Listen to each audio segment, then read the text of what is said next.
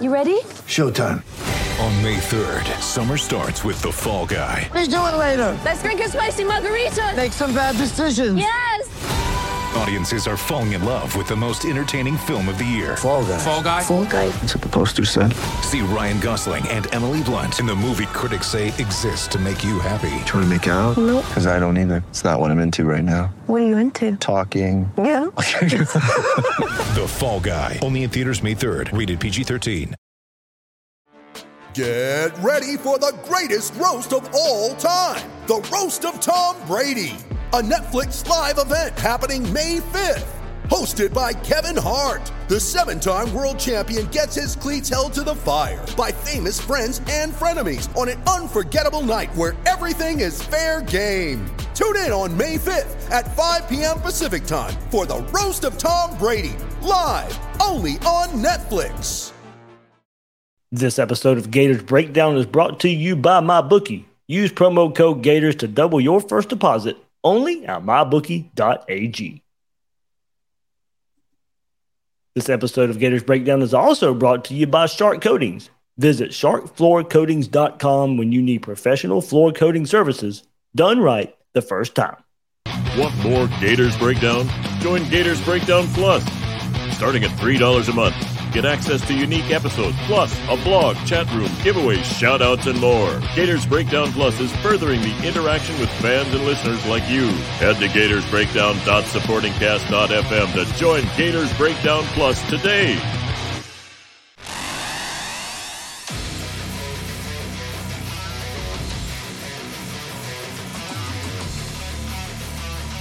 Gators Breakdown.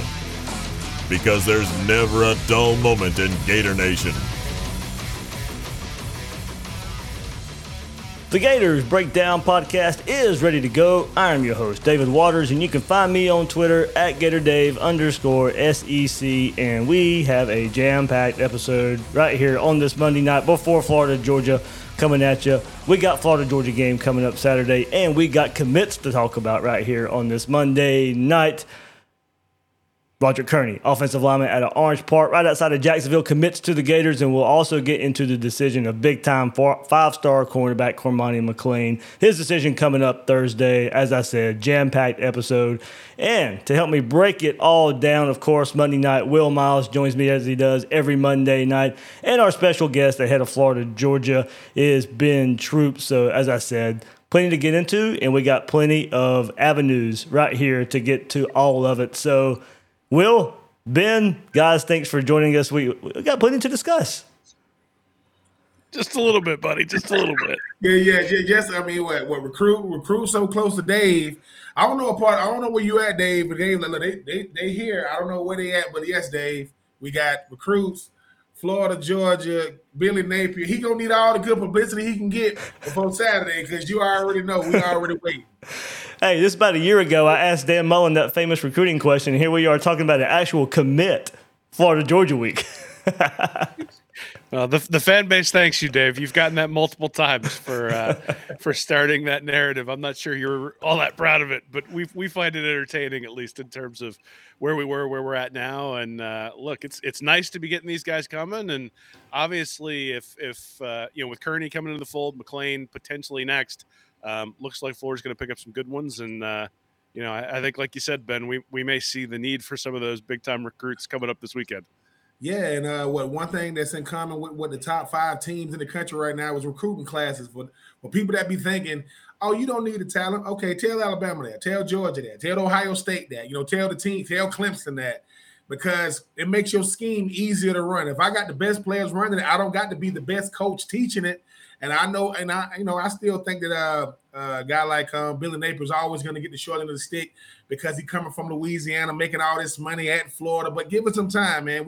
It seems to be working. As long as the other 2 teams in the state of Florida not getting them, I will take every last one of them. Hey, that was a big one from this. Roger Kearney flips from Florida State to Florida. So while you help your own team, you hurt a big-time rival out west. So plenty to get into here on this episode. We'll start with Ben Troop. We'll start with some Florida-Georgia talk, and then we'll get into all the recruiting talk as well. I know Ben's got just a few minutes with us, and really special thing going on that he's got going on Friday night before Florida-Georgia, an event that he's got taking place up there. Up in Georgia, not far across the state line, so it's worth making that drive. But before we get there, hit that like button, hit that subscribe button if you're watching us live on YouTube, like I know so many of you are right now. Subscribe, get those notifications. Those likes really, really help us out on the YouTube side of things. And check us out, Gators Breakdown Plus. That conversation keeps going there. Link is in the description. All of the conversation. Look, it is on fire right now. If Gators Breakdown fans aren't watching this episode of Gators Breakdown, they're probably in the Gators Breakdown Discord talking about all the commitments and the big game coming up this week. So, all right, Ben, let's start with you. And get to this event here. The 4th annual Ben Troop Florida-Georgia Legend Series takes place Jekyll Island up in Georgia. Like I said, not a far drive. If you're going to be in town for Florida-Georgia, just a short drive up 95 to take part in this event. And you got, for the Florida side, of course, that's our main audience here. Man, you got some big-time Gators on this one. Yeah, Georgia coming off that national championship, man. I had to bring in some heavy hitters. I appreciate those guys showing me some love. Chris Rainey, Jeff. I actually called Chris Rainey to ask him. And it's a funny thing, man. Being former Florida Gator, we never talked to each other. We know of each other. Chris Rainey spoke to me like we've known each other for years. Him and Jeff Demps just happen to be really, really close friends. So Jeff Demps, congratulations going into the University of Florida Athletic Hall of Fame. Him and Joe Hayden and company. I got to get my teammate that went into the Florida-Georgia game Hall of Fame with me, Jeff Chandler, the golden leg. And then you talk about Tim Worley from the Georgia side, DJ Jones, as well as Scott Williams. It's going to be fun. 4th annual at the Westin Hotel on Jekyll. We're going to have the round table at 6 o'clock. Going to have a meet and greet at 5 o'clock. Going to have some local football teams and players coming over just to show some love. But because Georgia, we're going to be a lot of – we in red and black dog country, a lot of barking going on. Will and Dave, so I had to make sure I bring in a bunch of guys that won some national championships so I can kind of get them Georgia boys off my back a little bit. Well, that's always welcome. It's their first one in forever, so they're going to enjoy it. And hey, look, they got us right now. That's the bad thing about it. Yeah. But hopefully, as we'll get to later, we'll talk about some recruits coming up, and maybe the years down the road, we can sit here and say, all right, well, Florida-Georgia is going to be this constant top 10, top 5 matchup like we see all across the country in some of these big-time rivalry games. Ben, but what made you want to start an event like this? You mentioned this is the 4th annual one.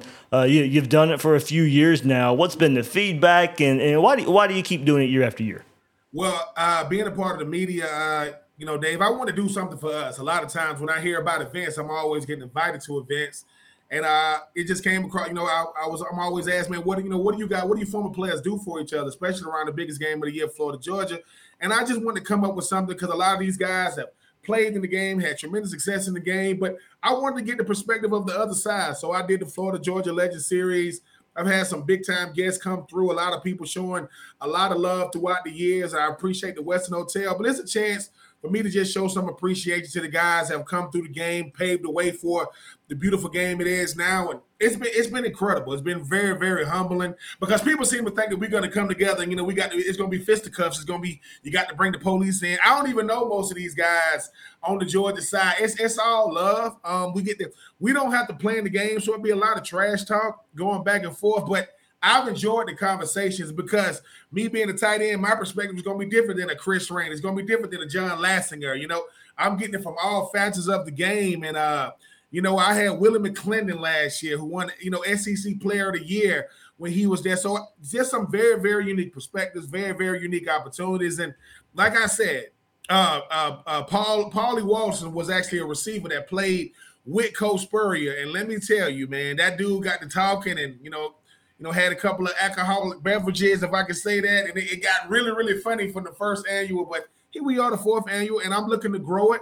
And I hope it continues to go. Well, like I said, I couldn't appreciate Jekyll Island in the Westin seeing my vision and allowing, country boy like myself to be able to do something for these former players. Yeah, Ben, you know that you're from Georgia. I was raised in Georgia. This game means a whole lot to us from a different perspective of hating that red and black when it comes down to the last week of October and early part of November. Ben, all right, let's get your thoughts right quick, and then Will can jump in. Florida's sitting at 4-3 coming into this game, not to where a lot of people want the Gators. Some expected, because of the first year and the transition that Billy Napier's going through, that Florida might be sitting around this spot coming into this game. So, 4-3 with a chance to shock the world and go 5-3, or like many expect, Florida to go 4-4. So, still a lot riding on this game. Of course, it always is when these two teams match up. But how would you assess Florida so far this year, sitting at 4-3? I think it's progress. When you look at how well Tennessee is playing right now, being undefeated, a lot of people are going to say, you go back to SEC media days, people had Florida picked, third or fourth in the East. You look at every game that Florida's played in, they've been in. I mean, yes, that LSU loss is looking a lot more impressive when you look at what LSU did, a couple of days ago. And then when you think about what Tennessee is doing, obviously the Kentucky game got away from us. That Utah win is still a big win. That Missouri win is a big win. You are just it's building blocks. It's a day by day, practice by practice process. And I just like the fact that every game you are in every last game. And I'm not going to get into the specifics of what happened in those games, but 4-3 is not where you want to be. But people forget it's a rebuild because of where it is. University of Florida is going through a rebuild.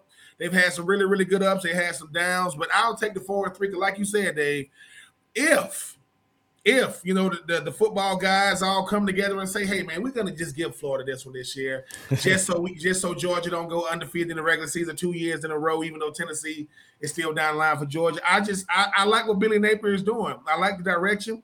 Patrick Toney, and Corey Raymond. I mean, Sean Spencer, Mike Peterson.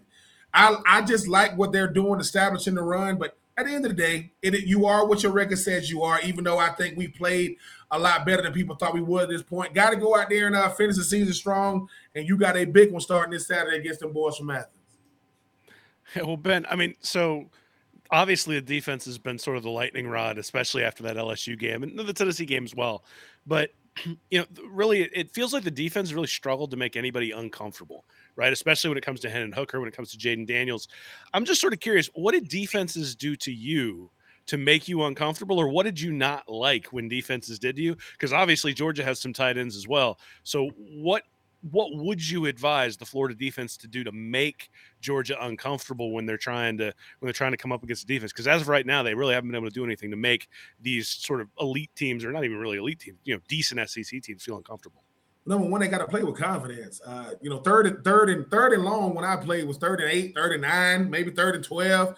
You can't give up 3rd and 26, 3rd and 27, because even the offense is ready to get off the field. They're going to run a draw. They're going to run a quick throw to get off the field. And I think the thing about our defense is sometimes they be right there to make the play. DB's got to be for sure tacklers on the outside. Ventrell Miller can't be having 15 and 20 tackles a game. That means that he's a one-man wrecking crew. Brent Cox and Javon Dexter and Princeton and those guys, they got to find a way to get to the quarterback consistently so that back seven can work. And as far as like the safety position this year, I really, really don't understand it. I know there's been a change at the safety position right now, but they got to play with confidence. They got to play with poise, because if I could play with confidence and poise, I could just go out there and react. And as far as like Brock Bowers, the tight end for Georgia, look, bang him, and bang him some more. I'd rather you risk taking the guy away off our defense so that because he can't hurt you. Because I like Darnell Washington, but I mean, he'll make a play here or play there. A guy like Brock Bowers, man, I mean, he can take the top off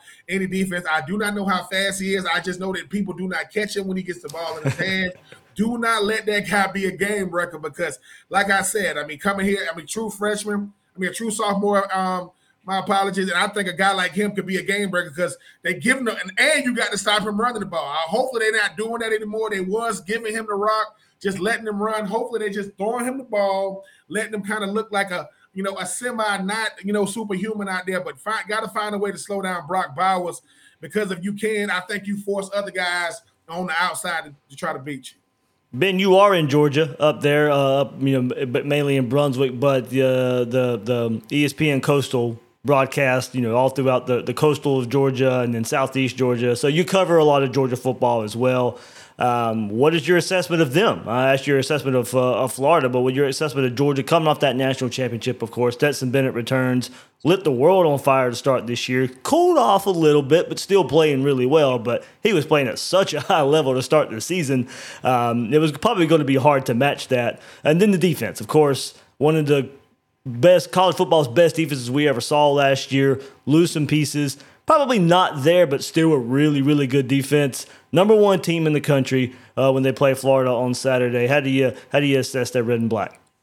Stetson Bennett is probably the best decision he's made is coming back this year because he's comfortable. I mean, been in the offense, 3 years, is in a room full of 5 stars, and it hasn't fazed him. He's never, ever going to look the part. And when I say look the part, I'm talking about his size. Not the biggest guy you ever seen, but I think his game is being elevated. I think he's playing with a big-time chip on his shoulder because we've never seen the encore. I mean, everybody been waiting on the feature presentation, that being the national championship. They finally got that now. What is going to be the encore? And I think you said the best, Dave. When you think about this defense, don't get a lot of sack numbers. Like, don't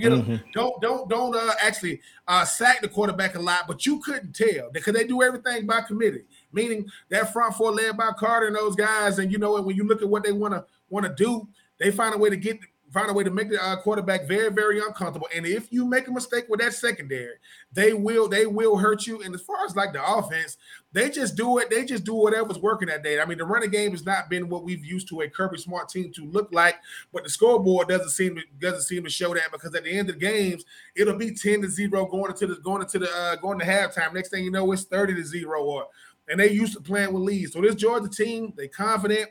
Right? They respect everybody they play, but they say this.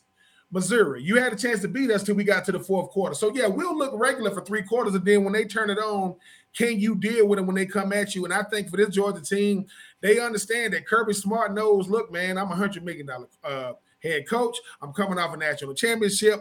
And they said we will not be the hunter this year. We will be the hunters. And they seem to be doing it. What? They're undefeated right now, and they're going to give you all you can handle for 4 quarters.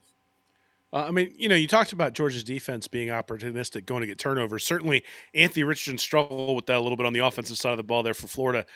What do you see with him in terms of what he's doing and the next step he needs to take to make sure that this doesn't turn into a similar game than last year, right? I mean, the game was pretty close last year until all of a sudden Richardson had those 3 turnovers at the end of the first half. So is there something that Gator fans should be looking at when they're looking at how Richardson plays, especially early on, to be confident that we're not going to get an encore performance? Or is that just sort of the risk reward with Richardson right now? And, maybe you get a game with no turnovers and you're able to keep it close, or maybe you get a game with 4 and all of a sudden it's blown wide open. When you need mealtime inspiration, it's worth shopping Kroger, where you'll find over 30,000 mouth-watering choices that excite your inner foodie. And no matter what tasty choice you make, you'll enjoy our everyday low prices, plus extra ways to save, like digital coupons worth over $600 each week. You can also save up to $1 off per gallon at the pump with fuel points. More savings and more inspiring flavors make shopping Kroger worth it every time. Kroger, fresh for everyone. Fuel restrictions apply. I can live with the turnovers as long as it doesn't lead to points. And I think the thing about Anthony Richardson is he got to keep taking the next step as a passer. You know what he is as a runner. I mean, the thing about him, when people go, oh, man, he had an 81-yard scramble for a touchdown. Running backs don't do that. You don't take the ball 81 yards in football ever. I think the thing about Anthony Richardson is can he go through his reads? Can he get the best matchup? And the ball, if it's not there, throw it away. Can he not put us behind the chains and third down? And can he be Superman when he needs to be? I mean, I do think that what the game of football is going to is a guy like Anthony Richardson, a guy with a big arm that obviously is very, very athletic. But athleticism can be your biggest hindrance when that's all you rely on. Can't rely on athleticism every single play because you're not more athletic than 11 guys on that Georgia defense. As great as you are, you got 11 guys that want nothing more for you to pull that ball down so they can try to take you out of the game. Protect himself, protect the football, keep us ahead of the chains on third down. And like I said, whenever he wants to show the world what he's able to do, hey, man, tuck it and run it and make sure you get out of bounds. But when it comes to Shorter, when it comes to Whittemore, when it comes to Pearsall, when it comes to zipping those guys, find a way to let your athletes go out there and make plays. I think if he can do that, especially with this running game that we got, because think about that, Florida's coming in with the much better running game, utilize the running game with Osiris Torrance and Montreal and Etienne. I think he's got a shot because I've seen him get better each week. And like I said, he gave you 35 points against against an LSU team that is proven to be much better than people thought. But this Georgia team, they don't believe it yet. They've seen this other stuff, but they judging Anthony Richardson on what they've seen this year and what they saw last year. He's got to go out there and prove he is what his athleticism says he is. Ben, you mentioned one of those players, and how much have you paid attention straight to the tight end position this year? Mostly for Florida, it's been Dante Sanders and it's been Keon Zipperer. Zipperer was one of the plays of the year so far with the catch and run and demolishing Tennessee Volunteers on the way to the end zone. What have you noticed from the tight end position and how Billy Napier uses that position? I've noticed those guys are finding ways to be a very, very important part of the offense, game in and game out. People look at how athletic these guys are, but you got to go out there and show it. I mean, Zip, the touchdown against Tennessee was like Zip saying, look, I might not get too many more opportunities this whole year, but I think that when you see what he's able to do, him and Sanders, and I think the thing about the tight end position is it's a focal point when you make it there. You prove it Monday through Friday, and hopefully you get to show it on Saturday. I mean, I don't know who's the I think Pearsall is the best route runner, and obviously him and Shorter and company, but tight ends are intermediate route runners. You guys are going up against linebackers and safeties. I mean, they should be able to go out there and make some plays. And while I do think Zipper is the most athletic of the bunch, Sanders is more of the prototypical tight end with what he does blocking. I think those guys they had a big game last year with they had a big game a couple of years ago. I'm sorry, when Kyle Pitts got knocked out of the game. Can those guys, be a spark, for this offense? Because like I said, you're gonna have to throw the football. You're gonna have to go the best matchup. I think our tight ends, they just as good as anybody. Plus, this could be one of those games. If I am a Florida tight end, I'm looking at that other sideline. I know Brock Bowers, and I know Darnell watching those guys on the other sideline. I want to outperform those guys, especially when the whole world is going to be looking for them Georgia tight ends to kind of be the focal point. Well, I mean, you sort of mentioned looking at the other side, seeing Bowers, that sort of stuff. How much, as an offense, when you know your defense is struggling, do you take it upon yourself? Like, is it something that motivates you, or is it something where you can actually end up pressing and it causes problems because you know that the defense is going to struggle to stop the other team? I mean, we've seen a couple of times, the Tennessee game especially, right? You get that turnover by Anthony Richardson, game basically over. And so you're sort of sitting on that razor's edge where you make one mistake and the game's over. Does that add extra pressure, or is that something that you think sort of makes guys like you and guys like the guys on the Florida squad rise up to be able to meet that challenge? You would hope so. Because, look, we know what we are at this point. We know we are as an offense, know we are as a defense, but the offense should want to be leading the way. And when I say leading the way, that way the defense can go out there and play loose. And we don't know what type of team Georgia is, but they got to play from behind. We know what type of team they are because they're usually playing with a lead. So if you are the offense, let's go out there and put 4 quarters together. Let's go up against arguably one of the best defenses in college football and not blink. So, yeah, I mean, going back to my junior year, the reason why we had the game we had and the game with the touchdown pass, I appreciate it, is because Taylor Jacobs got hurt. And then him and Rex Grossman were the 1-2 combo that year. So me and, Carlos Perez and Kelvin Kite and Aaron Walker, we was able to go out there and help, spread the ball around. I think it's going to be that type of game, and that's what you want. I'm at the University of Florida, man, because I'm good enough to go out there and make plays whenever my number is called, regardless of who I go up against. I mean, that ain't Ed Reed over there. That ain't Sean Taylor at the safety position. That ain't, Patrick Willis at the linebacker position. Take nothing away from the Georgia defense. They're great. But that ain't Jordan Davis. That ain't Nakobe Dean. That defense in 2021, you're not moving the ball against him. While Georgia is good this year, they showed that they are, kind of human, and you got to go out there and punch these guys in the mouth because they're going to punch back. And man, hopefully we'll be the last team standing. Will, you got anything else? No, man, just really appreciate you coming on, Ben. Hope your event goes really well. If I was anywhere near, I'd be down there, buddy. Hey, it should go well. At the end of the day, I'm used to getting barked at. They barking all the time at me, and Dave knows. But listen, Chris Rainey, Jeff Demps, trash talkers, because Jeff Chandler's more mild-mannered. So, some of my family members going to be in the house. So I'm going to have to tell them, listen, y'all calm that down. The police will be somewhere, in the square if it gets too crazy. But no, it should be fun. I think the thing about it is it's just me trying to show appreciation to these former players. And like I said, man, because Georgia coming off that national championship, I had to have some Florida Gators with some rings on their finger. I think Chris Rainey and Jeff Demps going going to be able to rep for us in a big way. Ben, one more time. Make sure you remind them that they're SEC runner-ups last year, buddy. You got to let them know that. Yeah, you can't. You might call them national champs, but you can't call them SEC champs. Like Will says, SEC runner-up. That's about what we can throw at them. Ben, let everybody know one more time the details for Friday night. Yeah, the 4th annual Florida Georgia Legend Series held at the Westin Hotel on Jekyll Island. You can always go to Christian at ESPNCoastal.com or Ben at ESPNCoastal.com if you need more information. It is a free event. You do have to pay to get on Jekyll Island because it is a national park. I don't know why it's like that. That's just how it is. But, hey, man, we're going to be by the water. We're going to be inside. The weather's supposed to be nice. And like I said, wear as much orange and blue as you can because we're trying to drown out all that red and black because I know it's going to be a lot of it come Friday. Ben, one more because I did this with you last year, I think. All right, Billy Napier's going to come to you. You give this team a pregame speech. Give it to me. Man, I'm gonna look at those guys and tell them, listen, guys, at the end of the day, the best place to be is when no one expects you to do anything. The best place to be is when, hey, we in here with them and lock the door. Make sure we stare those guys in the face. Make sure we let those guys know, hey, man, y'all new to this. We true to this. Y'all happy to be here. We know we belong here. Y'all are a team that finally got over the hump. We a team that everybody expecting us to go out there, and lay an egg. We don't lay eggs, man. We are the University of Florida for a reason. We here for a reason. We run Jacksonville. It doesn't matter how you guys feel about it. I know you guys seem to think it's a home game, but guess what? We got a hell of a coach right there, man. We got a hell of a fan base. We got a hell of a squad. We're going to have a hell of an effort. Welcome to hell. Give them hell. Go Gators. Go Gators. I like it. Hey, Ben, one more time. Thank you so much, man. Florida, Georgia. It's our weekend special to us, even though it's not looking too bright, but it always holds a special place in our heart.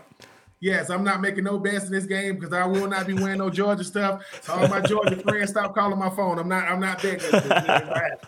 Yeah, I don't take those bets either, Ben. Appreciate it. Thanks, man. Yeah. All right, good stuff there, man. He always brings it, Will. Oh man, I said it last time we had him on. I'll say it again. Like, you just want to run through a wall after you hear that guy talk about this sort of stuff. And it's always good to see the former Florida players out there for this game specifically, right? This is the one that I think means the most to just about everybody. I mean, obviously, Florida State game means a lot to people. Tennessee game means a lot to people. But the Georgia game is the one that I think we all point to and say, we don't want to deal with them barking at us all the time. I mean, it's fun to tell them that barking is a poor life decision after you get a win. That's it's much better that way. So yeah, man, like I said, anybody in that area, I'd be there if I could be, but the kids, I'll blame the kids. Yeah, blame the kids.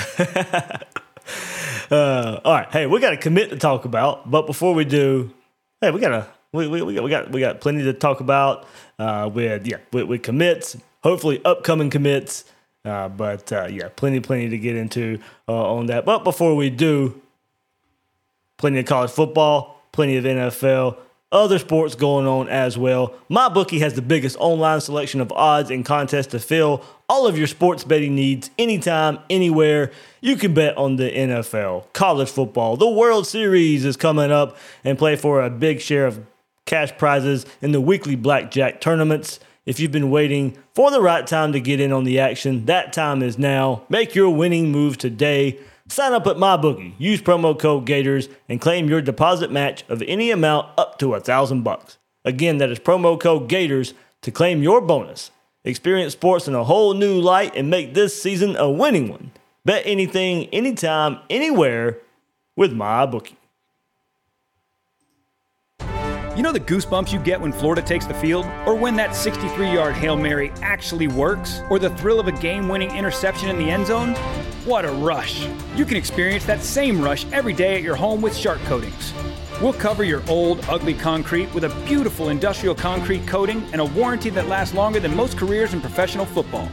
So whether your garage floor is for parking, partying, or working out, Shark Coatings can transform it. And if your pool deck is starting to look like a bulldog, old, cracked, and smells like pee, Shark Coatings can transform that too. Shark Coatings is easy to clean, stain resistant, and is 100% antibacterial and antimicrobial. We're easy on the eyes and on the maintenance.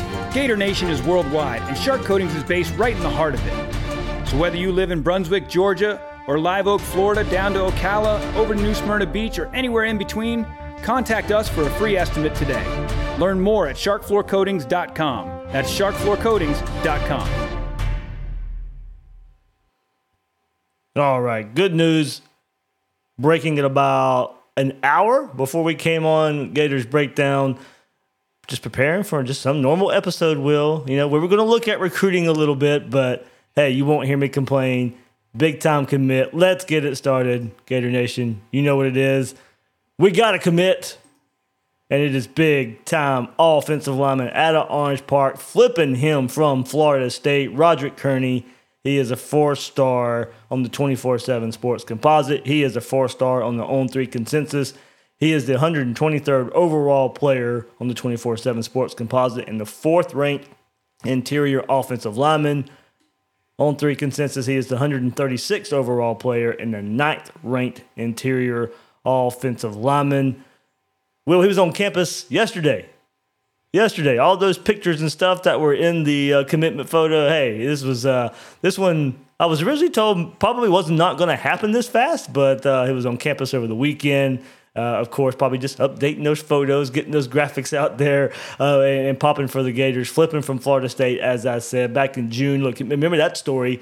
He visited Florida, and about 30 minutes after leaving campus, he commits to Florida State. And then it was like, oh, man, no, here we go. That doesn't look good, but here we are in October to kick off Florida-Georgia week. I mean, you know, this might have been planned, I guess, a little bit, with another big commitment hopefully on the way Thursday.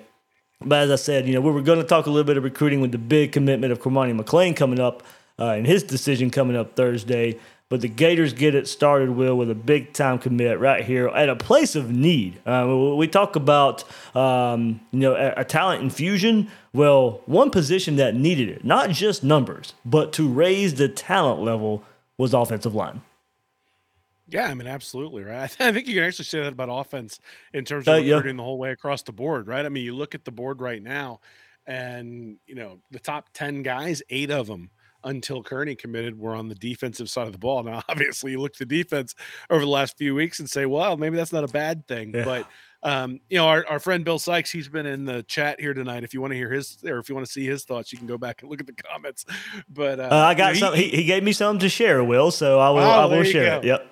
But he's been on this for a really long time. He wrote a great article for Read Reaction maybe 6 months ago about offensive line recruiting, bringing in offensive linemen. And, you know, having elite tackles is a huge part of having an effective offensive line. But in some ways, just having numbers is a big part of having good offensive lines. And that was one of the things he looked at, was Georgia and Alabama and really Clemson, and those programs just tended to almost always bring in 4 offensive linemen in every class. And you looked at the attrition, and the programs had attrition, but they could deal with it because they had numbers. And so now you've got Kearney here, again, the 123rd ranked player overall, but you've also got Najee Harris, who's an interior offensive lineman, ranked 425. So now you got 2 guys on that interior offensive line. You got Bryce Lovett at offensive tackle there at 635. If they can bring in a good to elite tackle at this point, now you're talking about an offensive line class that meets a lot of those specifications and metrics that Bill talked about in that article a while back. And now you're really looking at building that foundation. So what you don't want to do is sign 7 offensive linemen this year, and then 2 next year, and then 2 the year after that, and then have to go back out there and get 7. You just want to kind of have the consistent thing every year, a drumbeat of 4 guys. So they got 3 in this class right now, which means they need 1 more. And who that 4th one is, I think, will color what we think about the overall recruiting class. But you don't get to an elite offensive line recruiting class without having a guy like Kearney in the fold. And now we'll see what they can do beyond that. Yep, you brought him up, and he was actually texting me right when we started this episode. So already Bill's thoughts, he put him on the Gators Breakdown Plus Discord. If you didn't know, he's not on Twitter anymore. He's on the message boards every now and then, but he's very active on the Gators Breakdown Plus Discord. So if you missed Bill Sykes, you can get him right there on the Gators Breakdown Plus Discord a good bit. But he says, let's talk about why the Kearney flip to Florida is awesome. Kearney's commitment is a sign of life at Florida's longest-running position of trouble. Y'all know I've written about this, but offensive line recruiting has been problematic for Florida dating back to the Meyer era. While there is still much work to be done there, think of Kearney as the first heartbeat of a patient who just got defibbed from a cardiac arrest. He says, did you know that Kearney is the first Florida offensive line prospect ranked at the top 10 of his position since Richard Garage in the class of 2018. That was 5 classes ago. First offensive line prospect ranked at the top 10 at his position since Richard Garage in 2018. Shockingly, he's only the 9th such prospect in the past 14 classes, but 6 of the previous 8 were signed by 2015. As a 4th best interior offensive lineman prospect nationally, however, Kearney is in even more exclusive company. So much so that he will only be the 4th offensive lineman ranked in the positional top 5 to sign at Florida since 2010. The Gators simply have not landed a guy like this in recent years, and they've paid the price. With a lot of resources tied to this position, Napier has to get better results recruiting the offensive line. They especially need more at offensive tackle, but Kearney is the kind of guy we need to see, and he's a great start to what I hope is a full renaissance at the position group. That is from one Bill Sykes. Boy, that is about as energetic and optimistic as you'll hear Bill Sykes. He is I love Bill, but he's usually in my ear telling me things aren't good enough. And quite honestly, in the McElwain and Mullen eras, he was absolutely correct. And he texted me today. He's ready to pump some sunshine, Will. So there we go. There's the first bit of sunshine from Bill Sykes. Well, I mean, I think it's more than just that, right? I mean, I think the crystal balls have been flowing our way when it comes to Cormani McClain, at least on 24/7. You start thinking about bringing in a guy like that. If they can bring in a guy of that caliber, all of a sudden you start looking at the overall recruit ranking, and you think about recruiting and it's sort of tiers, right? You've got Alabama and Georgia who are up there in that 93, 94 tier. Then you come down, you got Notre Dame, Oklahoma, Ohio State, and Texas who are in that 92, 93 tier. And LSU's there as well. Florida, if they can bring with Kearney committing, and then if they can bring in Cormani McClain, now they're in that 92 to 93 tier. So it's not that top tier, Georgia and Alabama, but it's in the next step down in that next tier. And you can't get to that first tier without going through the first one and or without going through the second one. And so they're in the process of doing that. And when you look at a team like Oregon, they're at 90.82, Tennessee 90.62, Penn State 91.18, USC 91.06. So from a quality of player perspective, Florida is taking a step up. And I think that's what everybody's getting excited about. Now, look, you got to finish off the job. You got to get, just because you got in that second tier doesn't mean you don't want to be in the first. Right. And Napier even said that today, Will. He was asked about recruiting during football season, for God's sakes. And he actually will talk about it a little bit. But even said, hey, look, everything looks good right now, but we have to finish. And he may have even known this was coming 7 hours later when the Roderick Kearney commits. But as he said, as we said, we'll get to Cormani McClain in just a second too. But look, he even admits that it looks good. We're excited, but we're at a point now with about 2 months, about a month and a half to go. That now it's time to finish. It's just like anything, right? One recruit doesn't make or break your class, but you start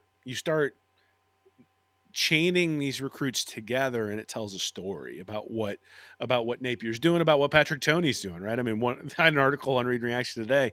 It was pretty popular, actually, and the take home from that was, look, like, if you're looking for qualities of a defensive coordinator, it's important if he can call the right defense, and it's important if he can get his players in the right position. The most important thing is, can he recruit? Because you need guys out there who can just make up for mistakes, right? Who, when they take a wrong angle, can get to the right spot and all those sorts of things. And that's true on the offensive line. That's true on the defensive line. And so, look, Roderick Kearney is a major step forward in terms of quality on the offensive line. You read off those stats that Bill had about, the highest ranked offensive lineman that they've had since Martez Ivy or something like that. You had Isaiah Walker come in and lasted like spring camp, right? Or not even through the spring camp. So you had a lot of those sorts of things going on.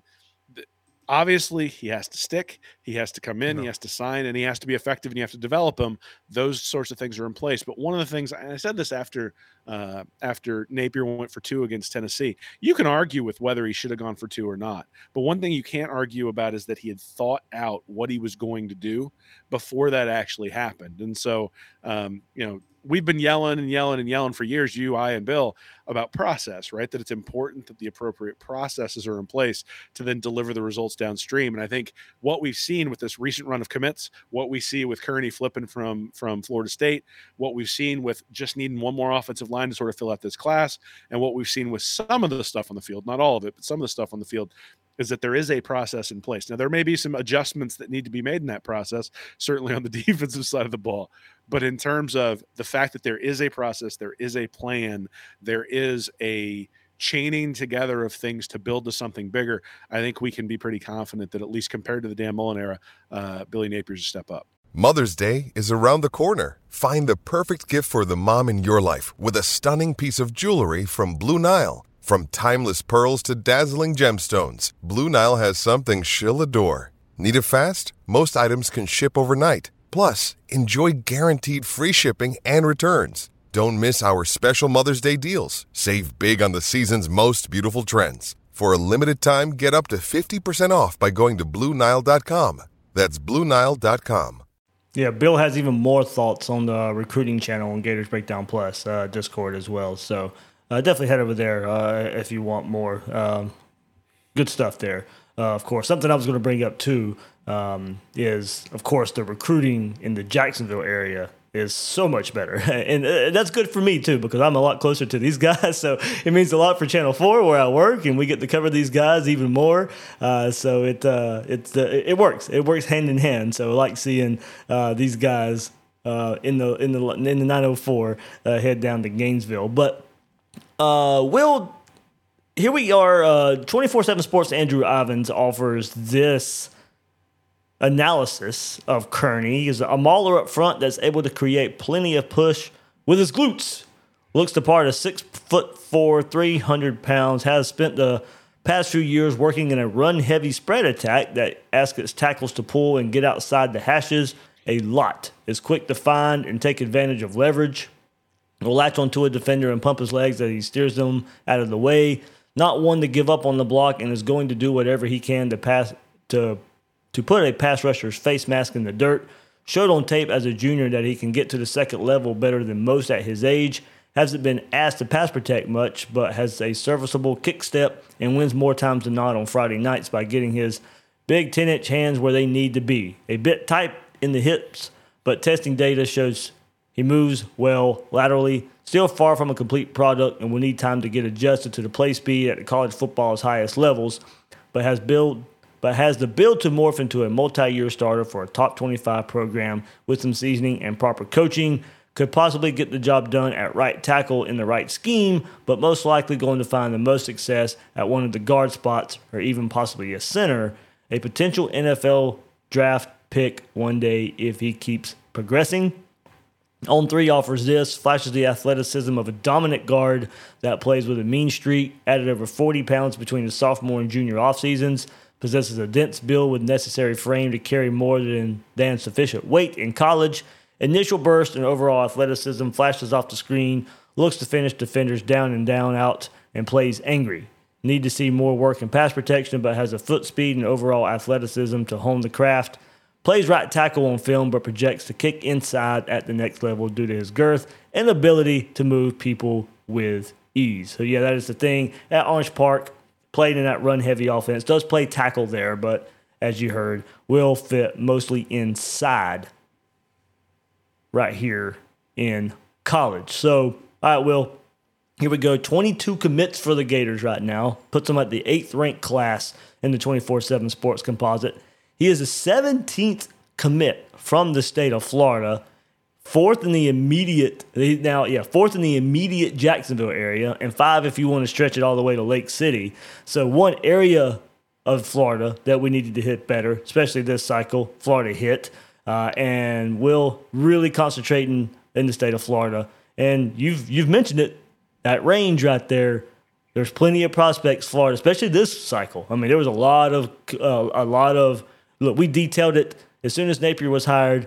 And after his first transition class, you and I really dove into this bump class. And a lot of the top 5 at the positions was within driving range of Gainesville.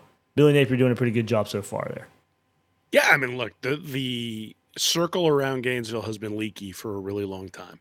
And, anybody that Kirby Smart wanted, anybody that Nick Saban wanted, and anybody that Dabo Swinney wanted, and heck, even Urban Meyer and Ryan Day up at Ohio State, anybody they wanted in the state of Florida, pretty much they came in and just sort of pillaged.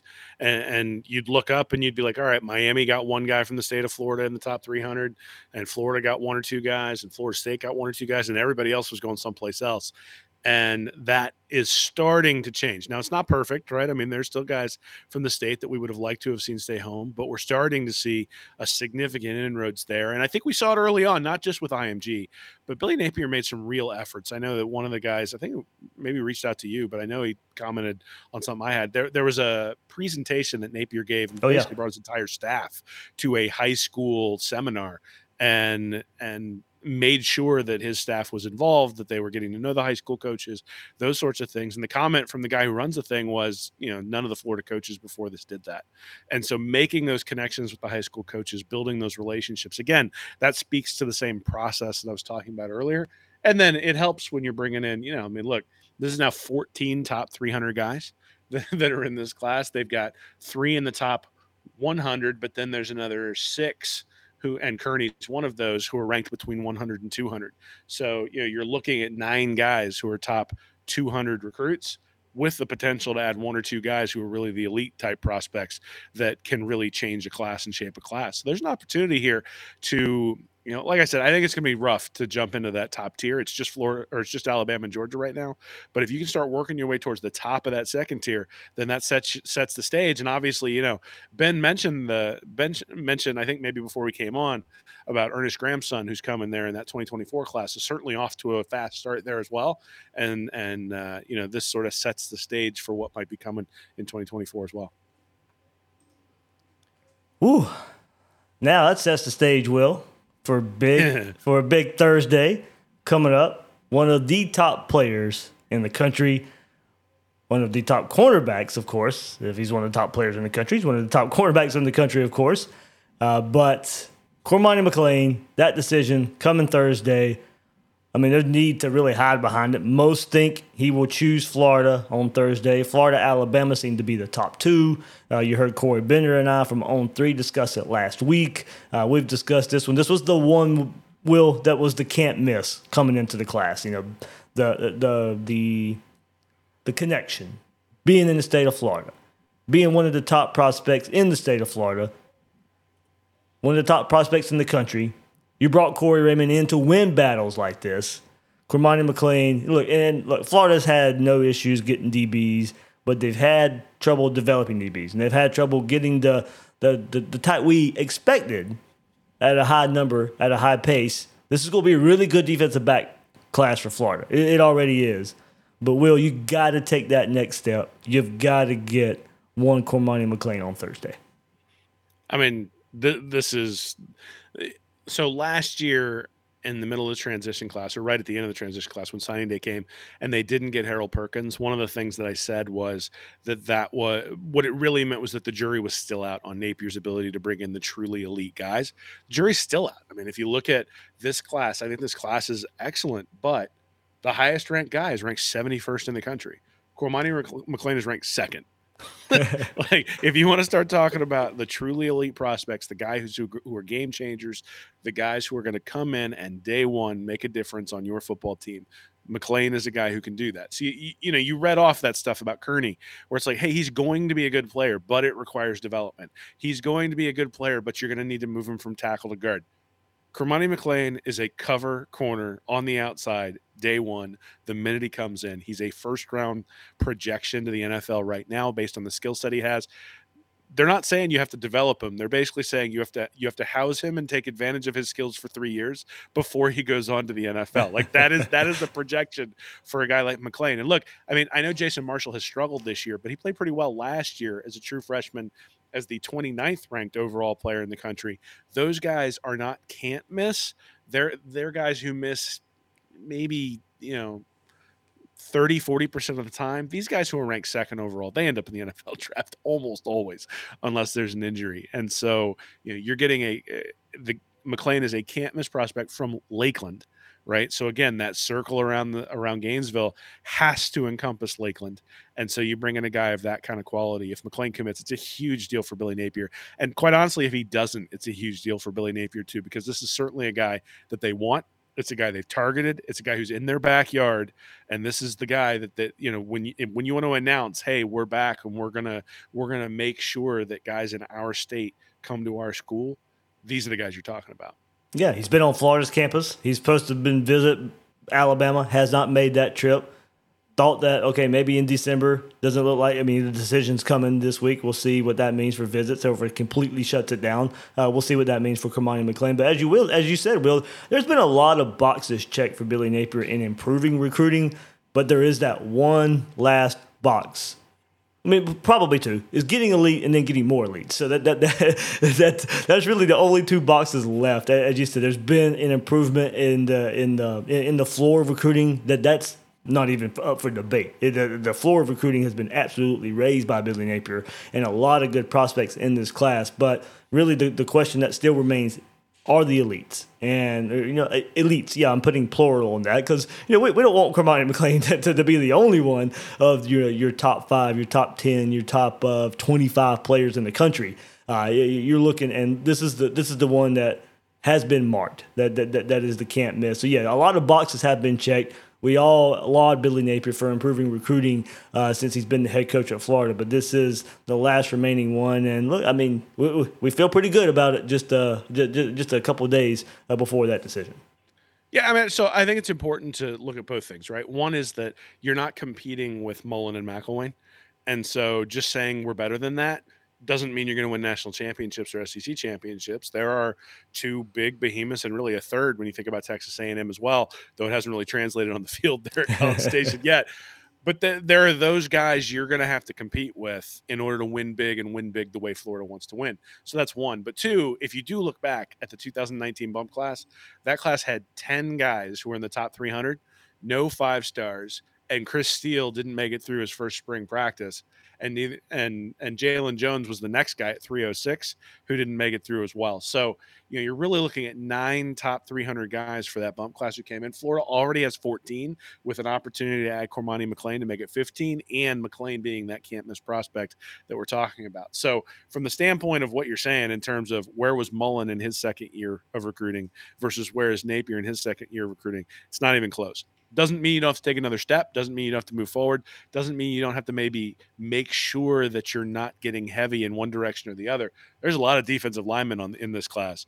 They need a lot of defensive linemen in this class based on what we've seen so far on the field. At the same time, we all remember the Will Muschamp era, or at least McElwain when he took over, where they just didn't have any offensive linemen at all because they hadn't signed any offensive linemen at all.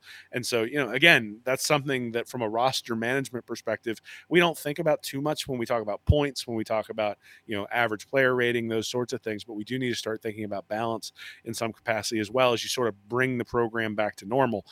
Though obviously, I think we understand why there would be an emphasis on the defensive side of the ball from a recruiting perspective right now. But so that's what I would say is from the standpoint of where the program sits versus where it was in 2019. You could look at that 2019 bump class and go, that's a problem. That's not good enough. That's like we're going to cap out somewhere unless the development and the in-game management is just fantastic. And even then, I thought it was pretty good under Dan Mullen. It just wasn't good enough when you got into those games against Alabama and Georgia. This gives you an opportunity now to have guys out there who can compete. Cormani McLean should be able to take on any receiver that any program is going to throw at Florida. And I'm not sure you've been able to say that. I think Kyrie Elam was very, very close to that. I think, I think Jason Marshall has an opportunity to be close to that. I think a guy like McLean is going to have an opportunity to lock down anybody on the outside. And what does that mean? Well, all of a sudden it means you can do a lot of different things with all those simulated pressures and trying to trick the offense and trying to get more pressure and those sorts of things that right now you just can't do. And I would expect that with guys like McLean in, all the criticism that we've seen of guys playing, 10, 15 yards off the line of scrimmage on 3rd and 8, that's going to start to go away as these more gifted players come in. Yeah, so as I mentioned, Will, Florida at 8th right now in the 24/7 Sports Composite rankings.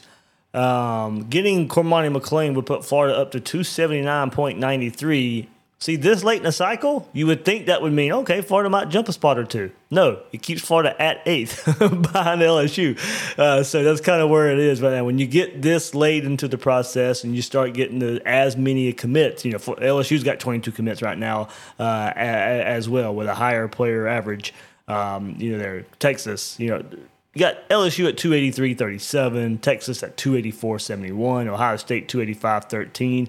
I mean, you'd be right behind those teams, but I know a lot of people want to look at the rankings and say, what would it take for Florida to get top 5? Look, I didn't think top 5 was really going to be all that possible when you start looking at, all right, is it going to come in and out-recruit Saban and Smart and Day and Jimbo right away? Well, might actually get Jimbo. Texas A&M class, not anywhere near where it was last year, but you get Cormani McClain, keeps Florida at 8th, right on the heels of LSU.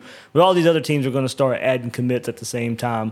Florida will as well. Now it's just going to be about the level of recruiting. But if Florida's going to push for that top 5, I still don't think they get there. But you go get a couple more 5 stars, maybe you can make that push for that top 5 spot. Well, I mean, look, I think there are a lot of different metrics you can look at, not just point total, that point towards whether a recruiting class is going to be successful or not. And correct. We talk about top 5 classes because typically that implies something very specific, right, in terms of what you've done. But let's say so, and again, I'll go back to Bill. He wrote a great article for Reading Reaction probably 3-4 years ago where he was outlining what a bump class needs to have. And it was something like 2.75 stars. It was something like 17 blue chips, so 4 and 5 stars. It was a jump in the rankings of something like 9 or 10 spots. And there were all sorts of different things that you needed to do in order to have a successful bump class that eventually converted into an SEC championship. And Napier's going to hit a lot of those metrics. I don't know that he's going to hit every one of them, but you get a guy like Samson Okunlola, offensive tackle out of Massachusetts. He's the 18th ranked player overall. That's a guy who, if you put there with that at offensive tackle with Kearney and the other guys we've mentioned earlier, all of a sudden now you look at that, go, that's a monster offensive line recruiting class. We've already talked about Cormani McClain. I don't have any inside information, but you've got guys like Keelan Keeley, you've got Desmond Ricks at IMG who just reclassified. You've got James Smith and Kwa Russa from Montgomery, Alabama. Those guys are there. There's your path. The question is, can you bring them in, right? If Florida ends up with 4 5-star guys at the end of this, they're going to be really close to a top 5 class. The question is going to be, can they close the deal on all those guys? I think it's unlikely.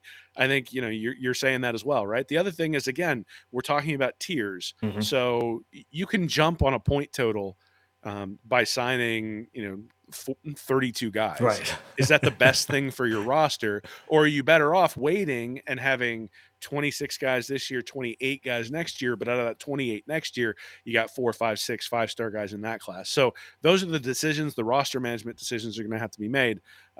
Look, this isn't a perfect recruiting class. If it was perfect, it'd be sitting there at 1 or 2.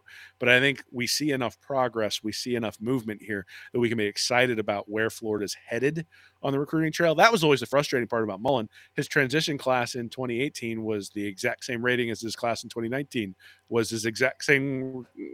Had lost hope, Will. As 2020. Lost hope. That is the recruiting game, man. So look, we're excited. You're exactly right. We are excited because there's hope that Florida's going to be able to catch those teams they're chasing. And there's hope that these guys are going to be able to execute the schemes that are being put in place and cover up some of the holes that we see right now. And look, I get it. People sit there and go, well, these are 4-star guys. These are guys who should be able to cover up those holes. But they weren't recruited by this staff. They weren't evaluated by this staff. And, they weren't very good in 2020 and they weren't real good in 2021 either, especially on the defensive side of the ball. And so to expect them to come in and just change that, I think is a little bit misguided. Now, I'm not sure any of us expected them to be this bad this year. But, hey, that is what it is, which means you got to look at that development. You got to look at that hope from the recruiting pipeline. And that's what we're seeing from all the guys who potentially could be Gators in this class. All right, there we go. We were going to get into some Billy Napier and Tyreek Sapp and Anthony Richardson sound today, but Kearney committing, we kind of split this up. We had Ben on for some Florida-Georgia coverage to kick off this week. Will and I followed that up with some recruiting. I'll save all that for later this week. Probably we put that in the Georgia preview later on this week. But, well, we're talking recruiting during football season. What in the world? That's what happens when you're 4-3, man. and getting commits. Well, both of those things. But, we all thank you for asking the questions that needed to be asked last year and setting us up to have hope here in 2022 as we're getting recruits in the middle of the season. It's been a while since that sort of stuff's happened. Yeah. So this week, of course, Florida Georgia preview on probably Wednesday. They're going to do some work on it on Tuesday. Florida Georgia preview on Wednesday. I don't know. My prediction for that game is probably not going to be all too pretty, but we'll see. We'll see what holds there. Plenty of recruiting coming up on Thursday, of course. Hopefully, another extra episode this week talking about a commitment Thursday. So don't want to count the chickens before they hatch, Will. But come on. I might want to come on for that one. Yeah, there we go. one of the big ones. One of the big ones. Sitting right there. Will, you released an article, you and Nick both, out there really detailing the Florida defense. I know, as you said earlier, it's been the lightning rod topic. Billy Napier was asked about it a lot today in the press conference. But what did you and Nick come up with on Read and Reaction? Yeah, so Nick's got a running thing now on a weekly basis. He's doing something called Newson's Notes that looks at sort of important things going on in the program. So obviously he was looking at the defense, looking at essentially how many yards they've given up versus how many they could have given up. And spoiler alert, it's not a pretty story, but it does say something about what the defense can be when they're actually doing what we think they should be doing. It's not going to be perfect. There's going to be some limitations. So Nick sort of took a look at that. And then mine was a little bit tongue-in-cheek. Well, completely tongue-in-cheek. The title of the article is actually Time to Pull the Plug, and it's talking about Napier, Toney, and the Florida defense. Wait. Time to pull the plug with a question mark. Yeah, with a question mark. But again, people get emotional. People start talking about it. People 7 games in are saying, all right, Toney's a failure as a defensive coordinator. And what I wanted to look at was some comps of guys in the past. And so if you look at Nick Saban, his offense at Alabama, again, remember, Saban's a defensive guy, right? His offense at Alabama took a step back. If you look at Kirby Smart, his first year at Georgia, again, a defensive guy, his offense took a step back. So now you look at Florida and you got Billy Napier, an offensive guy. His defense has taken a step back. And the question is, what happens in the second year for programs that historically have had that sort of thing for both those guys, but also guys who are not Saban or Smart, because you're not always going to get that guy, right? Do you see a bounce back? And then, what should we be looking for when it comes to that sort of stuff? And then, again, we talked about recruiting tonight. I took a look at that too, because Florida has a really, really good defensive recruiting class coming in. They've emphasized the defensive side of the ball. And I think it's important to recognize that Patrick Toney's a big part of that. And so looking at his scheme and saying, well, he hasn't taught the players who are here, the defense is bad, it's unacceptable. All those things may be true, but there's more to being a college coach, more to being a defensive coordinator than just, did you get blown out by Hendon Hooker, who, by the way, just obliterated Alabama as well a couple of weeks ago too. So, look, the Florida defense has been bad this year. We know it's been bad. There's a lot of weird stuff going on, a lot of guys who don't necessarily know what they're doing, all the different things that we've cataloged. But I think it's important to maintain perspective. Again, Florida may go out and get absolutely blown off the field by Georgia. That should not dictate what we think about Patrick Toney and Billy Napier. What we need to do is take a bigger, wider look and say, all right, well, what happens when we look at programs that have built themselves in the right way? And everybody points to Nick Saban losing to Louisiana Monroe that first year. But the thing they don't really pay a whole lot of attention to is that he was in a lot of one-score games. And those one-score games turned into blowouts in year 2, and all of a sudden they were competing for the SEC championship. And same thing with Kirby Smart. They were in a bunch of one-score games that first year he was there. And all of a sudden that next year, those one-score games turned into blowouts, and they were playing for the national championship there against Tua and Alabama. So there is an avenue where these one-score games are a good indicator. There's also an avenue where they're not a real good indicator, because in year 2, if you looked at Mullen and you looked at McElwain, they were still playing those one-score games in year 2. They weren't turning those into blowouts, and I think that's really one of the things we need to look for. So I'm not even sure I included that in the article, but that to me is the thing we want. That to me is one of the save that one for the off-season content, Will. There you go, buddy. So that's what's going on. Then obviously we'll have a Georgia preview up, both stand-up and holler episode and a written preview for the Georgia game, some film looking at specifically what in the world is Florida going to do with the tight ends, because I hear what Ben's saying about have confidence and all that sort of stuff when you're on defense. But what did Missouri do when it came to shutting down Georgia's offense? I think that's the tape you have to look at. They beat them. You don't have the same players Missouri does. They beat them up front. Yeah, but you know what? That means you're going to have to leave the secondary in some compromising situations. You're going to have to trust them to do it, or you're going to back them off 30 yards and you're going to give them a bunch of first downs on third down. You got to make the choice, right? And the interesting thing is that Billy Napier in that Tennessee game decided to go for it right from the start, right? Fourth down, he was up, he was going for it every fourth down. He decided that's what he needed to do. I'm really curious to see, and I think there are a couple of things that we can learn from that Missouri game to understand on the other side of the ball, what's he going to have to do in order to do the same thing. Because look, every game he's played has been within 10 points or 7, right? Even the losses. And this is a game where Florida, I think, 3 touchdown underdogs. So it is, 20. That was gonna be something we got into tonight, but we're running out of time here. But yeah, it was 22 and a half. Yeah, so this is one of those where the rubber's going to meet the road. Either Georgia's going to prove they're the superior team, or Napier's going to be able to prove that he can keep these games close. And look, no moral victories in the SEC, obviously, but I think Anthony Richardson going out and having a good game against a Georgia team that just completely flummoxed him last year is a significant W for Florida, even if it doesn't end up being a W on the field. Obviously, we hope it does, and 4-4, nobody's going to feel good about it. But this is a real challenge for this team, and I'm interested to see how they're able to take it on and whether they embrace that challenge in a way that's similar to the way they embraced the challenge against Tennessee. Well, I even have this weird thought too, and it could be true, and we won't really know. But Florida could figure out some things during the bye week. They could actually play a good game on defense. They could actually play a more consistent, good game on offense. But Georgia could go out there and play their best game of the year, and we would never know.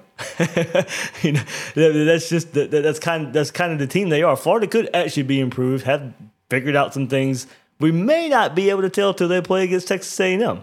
That's how good this Georgia team can be. If they're on offense, if they're on defense, Florida may go out there and play a good game, and it may not matter. We may not be able to tell. Maybe. I mean, I'm really interested to see what happens because Florida, if you look at any sort of advanced stats, even look at yards per play, stuff like that, Florida has a better offense than Oregon. Florida has the exact same rating when you look at predicted points added, which is an EPA-based metric, as Oregon. So they're both bad, right? And so Oregon just got completely demolished by Georgia. And so, again, that's maybe one thing that Billy Napier wants to look back on. Good thing he had 2 weeks to look back on that and see what Oregon did and say, okay, we're going to do the other thing. But their pass defense is about as bad as Florida's. Well, so the interesting thing about Florida is whether it's pass or rush, they've basically been equally bad. That's not necessarily been true for Oregon. And not necessarily true for a lot of different teams. And this was sort of my recommendation last week was pick one, right? Either decide you're going to make Stetson Bennett beat him or decide you're going to make the running back for Georgia beat you, but do not allow both to beat you, right? Like you got to make a choice and you're going to have to stick with that choice, even if it's not successful. One of the things I think you run into is, okay, I'm going to try, a cover 2 man under, and then that didn't work. So I'm going to switch to something else. Okay. Well, that's not the best way to do things in most cases. You got to sort of stick to your guns. Just like Napier went for it on fourth down against Tennessee pretty much every time because he knew he needed to based on, he's like, look, I'm not going to change my approach in the first quarter or the fourth quarter. I'm just going to go for it the entire game. I think it's the same thing from the defensive side of the ball. So, yes, it's entirely possible. If Georgia plays its best game and Florida plays its best game, Georgia probably does win by a couple of touchdowns. If Florida plays its best game and Georgia plays like a B or a C, it's a close game. I think you're going to have one of those, Madden games where you turn it on, you're 8-0 and you're driving down the field. And every time you get to the one, you get hit and the ball gets knocked out. And, if you're an unscrupulous player, you hit reset and go, I'm going to play this one again. And, I've never done that, I swear. And, this is one of those where I think in order to get that sort of win, you're going to need a game like that. But that happens every once in a while. I mean, just think about 2012, right? And what it took for Georgia to beat Florida in that game where Florida just turned the ball over and over and over again. And, for all of the laudits that have gone Georgia's way, and I think their offense has been really good this year, Stetson Bennett has not been as good this year as he was last year. At least he hasn't been as efficient. And you look at that Missouri game, and that was a game where essentially Georgia, with a couple of big plays to the tight ends there in the fourth quarter, was able to bail out what was really a substandard performance by Bennett up until that point. Does Florida have the horses on defense to do that same thing? Probably not. But does Florida have better horses on the offensive side of the ball to score some points compared to Missouri? Yeah. So this is one where I think if you get into a shootout, if they exceed the over-under, I think Florida's going to keep it close. I think but you always have that it's one of those things where you just don't know what you're going to get from the Florida offense. Like you might get 35 points. You might get 6 points. And a lot of it's going to depend on turnovers, and a lot of it's going to depend on whether the explosives come. Georgia obviously very good at preventing those, and so we'll see. But again, same thing. LSU sort of the bellwether for the season. The fact that Florida loses that game says a lot about the program and where it is. I think we've sort of ratcheted back our expectations significantly. The thought after that, or before the LSU game, was, all right, let's get a solid win, 5-2, heading into the Georgia game. Even if you lose that when you're 5-3, but you're still feeling good about yourself. Now it's, to really feel good about yourself coming out of this one, you're either going to have to play it really close, or you're going to have to come out with a W. And so, because you get beat by 30 points, no one's going to be encouraged going into that Texas A&M game, regardless of the struggles that they've had. So this is one of those where I think Florida has a chance to establish what they're going to be for the rest of the year. And I'm excited to see what they do this weekend, because look, it's Florida, Georgia, man. Like, if you don't like this one, if you don't want to watch this one, I don't know what's wrong with you. You got everybody always throws out that you're not a real fan, but if you don't want to watch Florida, Georgia, you're not a real fan. I'll throw that one out there. Yeah, I've never found myself not wanting to watch a game, no matter how bad I might think it turned out. I'm watching my Gators, as we've always said. You get 12, 13, 14 of these a year. I'm watching. So, good stuff, Will. A lot to get into. I know we were thrown for a good loop, about an hour before we had to hit record here. Gators pick up Roderick Kearney. Of course, be on the lookout for Cormani McClain on Thursday. Everybody hit that like button, hit that subscribe button before we sign off here on this episode of Gators Breakdown. You can find Will on Twitter at WillMilesSEC and his site, readandreaction.com. I am the host of Gators Breakdown, David Waters. You can find me on Twitter at GatorDave_SEC. Guys and girls out there, thank you for listening to this episode of Gators Breakdown.